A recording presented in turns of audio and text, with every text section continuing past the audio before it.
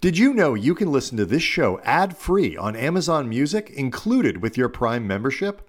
To start listening, download the Amazon Music app for free and catch up on the latest episodes without the ads.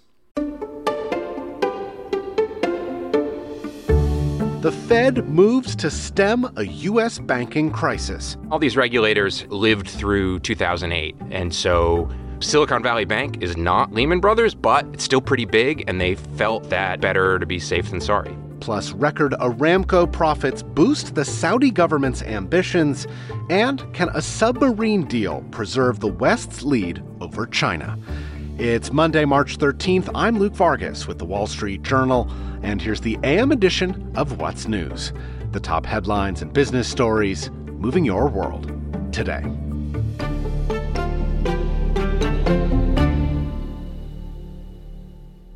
We begin today in the United States, where federal regulators have turned to emergency measures in the hopes of preventing depositors from pulling money from lenders after last week's rapid collapse of Silicon Valley Bank.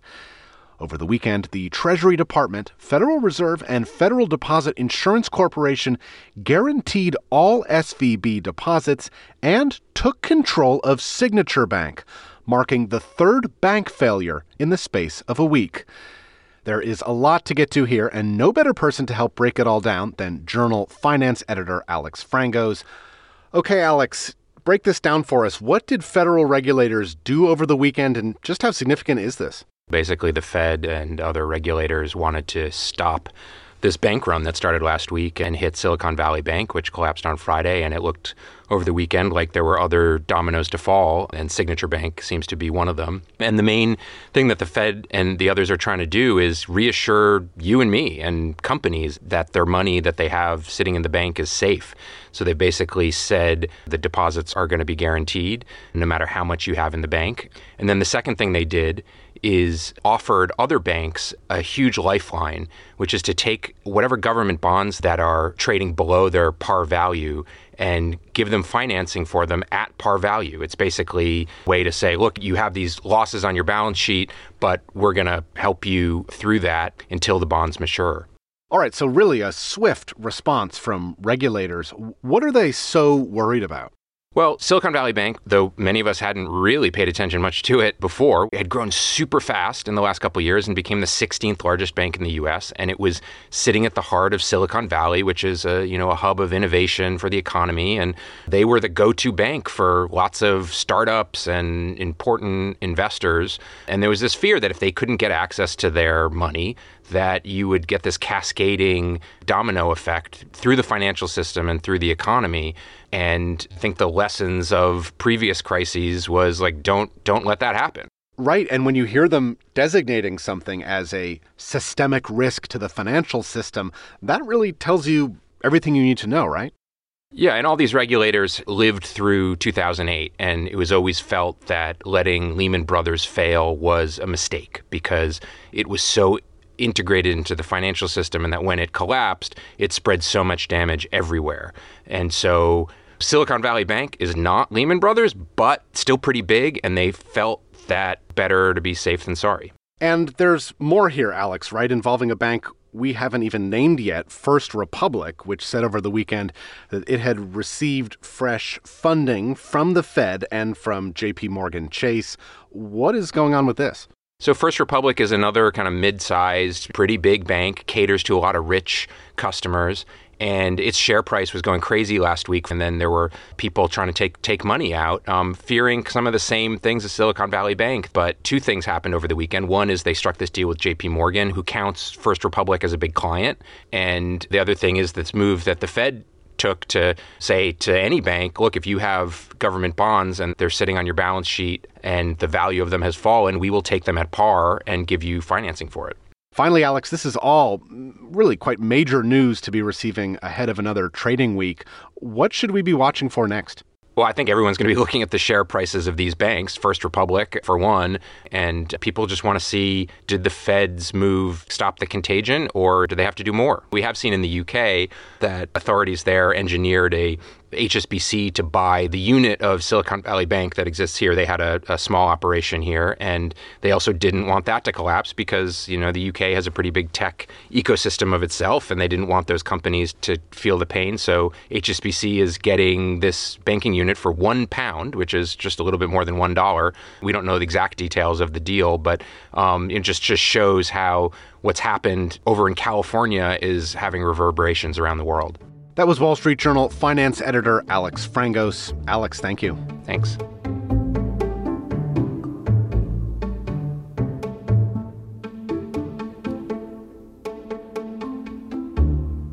In today's other top headlines, President Biden has declared that the U.S. Arctic Ocean is off limits to new oil and gas leasing. That announcement is part of a plan to protect 16 million acres of land and water in Alaska and completes a years-long effort by Democrats to restrict fossil fuel development in the Arctic. However, the administration is also said to be preparing to approve ConocoPhillips's massive Arctic oil drilling project known as Willow, a move opposed by environmentalists. The White House has declined to comment on Willow's expected approval. Saudi Arabia's national oil company, Aramco, has posted a record annual profit of $161 billion. The 46% jump in 2022 profits was boosted by a rise in oil prices. And Journal senior Middle East correspondent Summer Saeed says the haul, which is the largest ever for an energy firm, not only cements Saudi Arabia's dominance as the world's most important oil producer, but will help the kingdom to fuel its wide-ranging ambitions. They've just announced yesterday a creation of a new airline. This airline is supposedly expected to sign very soon a $35 billion order with Boeing. We're also seeing Saudi Arabia pursuing completely different foreign policies, trying to play bigger parts in Egypt, mediating with Turkey. So Saudi Aramco's revenues has been a quite significant tool helping the Saudi government in terms of either the economic transformations or their new foreign policies. And the UK will spend an extra $6 billion on its military, an announcement that British Prime Minister Rishi Sunak made as he boarded a plane to San Diego, California, where he's due to meet with the leaders of Australia and the US today. Sunak told us that the alliance, known as AUKUS, is replenishing its submarine fleet and munition stockpiles in order to bolster support for Ukraine and to deter an increasingly assertive China. As if behaviour is increasingly authoritarian at home, assertive abroad, and there's lots of different ways that manifests itself, whether it's activity in South China Seas, economic coercion, spy balloons. There's lots of examples of it, and I think it's absolutely right, therefore, for countries like ours, the UK, the US, and other allies, to be robust in defending both our interests at home, but also defending our values. The Chinese embassy in Washington had no immediate comment. Coming up, we'll have more on the AUKUS alliance and how plans for new nuclear submarines in Australia could bolster the Western military posture in the Asia-Pacific. That's after the break.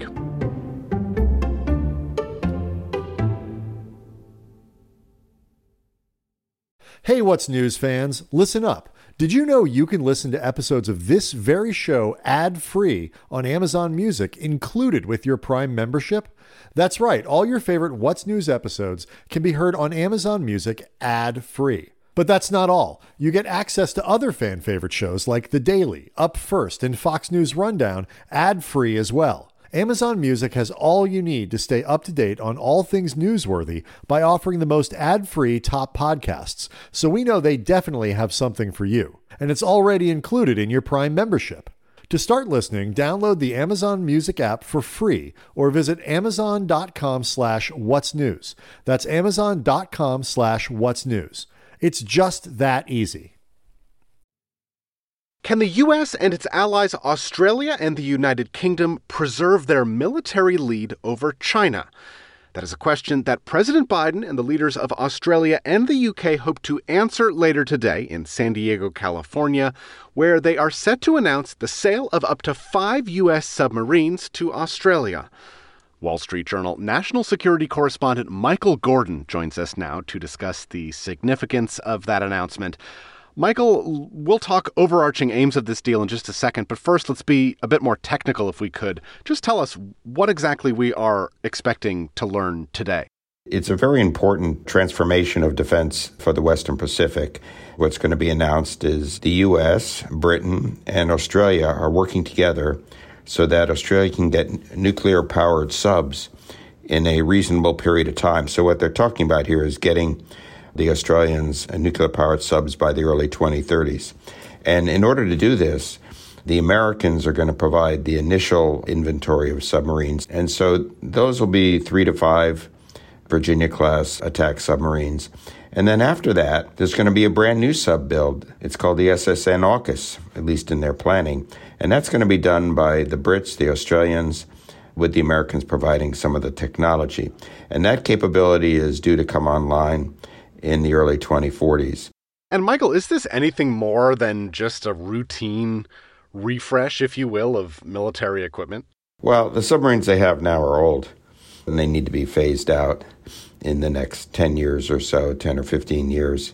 Nuclear-powered submarines can stay underwater for much longer periods of time. They have far greater range. All of the U.S. attack submarines are nuclear-powered. It's the only kind we have. Diesel-electric has certain advantages. Iran has that. They can be quieter. But if you're looking for range in a vast expanse of the Western Pacific and you don't need to refuel if you have a nuclear-powered sub, it gives the Australians a significant upgrade. It's really a whole new kind of capability. Now, these are going to be conventionally armed. They're not going to carry nuclear weapons. They're nuclear-powered, but conventionally armed. And the other significance, though, is it really cements this Anglo alliance in the Pacific between the Australians, the Brits, and the Americans. And submarines are just the first phase. They call it Pillar 1. Then there's going to be Pillar 2, which is going to involve hypersonics and other kind of technology. Michael, I understand Australia has wanted these subs for a while. Why is that? Do they feel threatened by China? They should. China is a growing military power.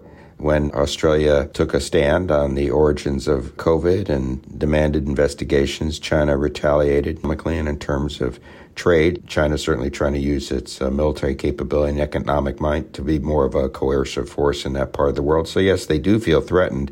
And my understanding is Australia did make the initial outreach. Happened during the Trump administration. Didn't get anywhere. I don't know quite at what level it was done, but it was embraced by the people in this White House who were sort of veterans of the ill-fated Obama administration's pivot to Asia, and they saw an opportunity to make it real this time. Michael, you have been reporting recently, based on interviews with a number of current and former U.S. defense officials, that the U.S. is not yet ready for the era of great power conflict. Does this deal help the U.S. and its allies in this AUKUS alliance to meaningfully change that? Yes, if it's carried out successfully, and a lot has to happen for that to occur. I mean, as an aside, for Australia to get these subs, well, the U.S. Navy itself doesn't have enough subs. So the U.S. industrial base has to be expanded. In fact, Australia is going to make a contribution to that. So the U.S. is now producing about 1.5 attack subs a year. So, there's a lot of heavy lifting that has to be done in order to make this a reality. The Pentagon's going through a historic transformation where it's refocusing its missions from the Middle East to what they somewhat euphemistically have called great power competition, which means China and Russia. And that means a lot more than just focusing on a different part of the world. I mean, what happened in the wars in the Middle East is the U.S. had uncontested air superiority. ISIS didn't have an air force. ISIS didn't have air defense. Well, China has lots of air defense. China has a capable air force. China has an enormous number of missiles, which if a war broke out, they could use to fire at air bases in Japan and in Guam and at naval bases and all the installations that we use to project power and just supply a military effort. Well, this is a capability that our adversaries in the Middle East never had. It's a whole new type of threat. So what's happening now is a project that's going to take 5, 10, 15 years and longer.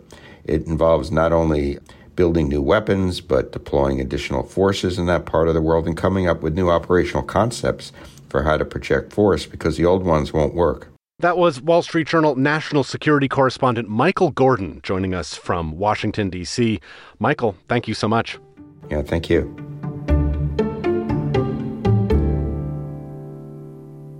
And finally, at the Oscars last night, the genre-bending film Everything Everywhere All at Once won, well, pretty much just that, taking home Best Picture along with 6 other awards. The film's Michelle Yeoh became the first Asian woman to ever win Best Actress, while Jamie Lee Curtis and Ke Huy Quan nabbed the trophies for their supporting roles. And WSJ reporter John Jurgensen says the movie's Best Picture win signals that a new kind of film has an avenue to Hollywood success. The sweep was notable for several reasons. First, this is an extremely weird film. It's this multiverse movie that borrows from superhero films and martial arts flicks and sci-fi action pictures like The Matrix, but it manages to pull all those influences together with a pretty tender family story that I think is what helped win Oscar voters over. But Everything Everywhere seems to signal something new in Hollywood. It's very fresh, it's very original, and it's an immigrant story at its core. And the style of the film was shaped as much by meme culture and the frenetic pace of social media as much as any kind of Hollywood influences. Whether or not that opens the door for other big stories and other kind of unique stories that aren't sequels and franchise pictures, that remains to be seen. And that's What's News for Monday morning. We'll be back tonight with a new show. I'm Luke Vargas with the Wall Street Journal. Thanks for listening.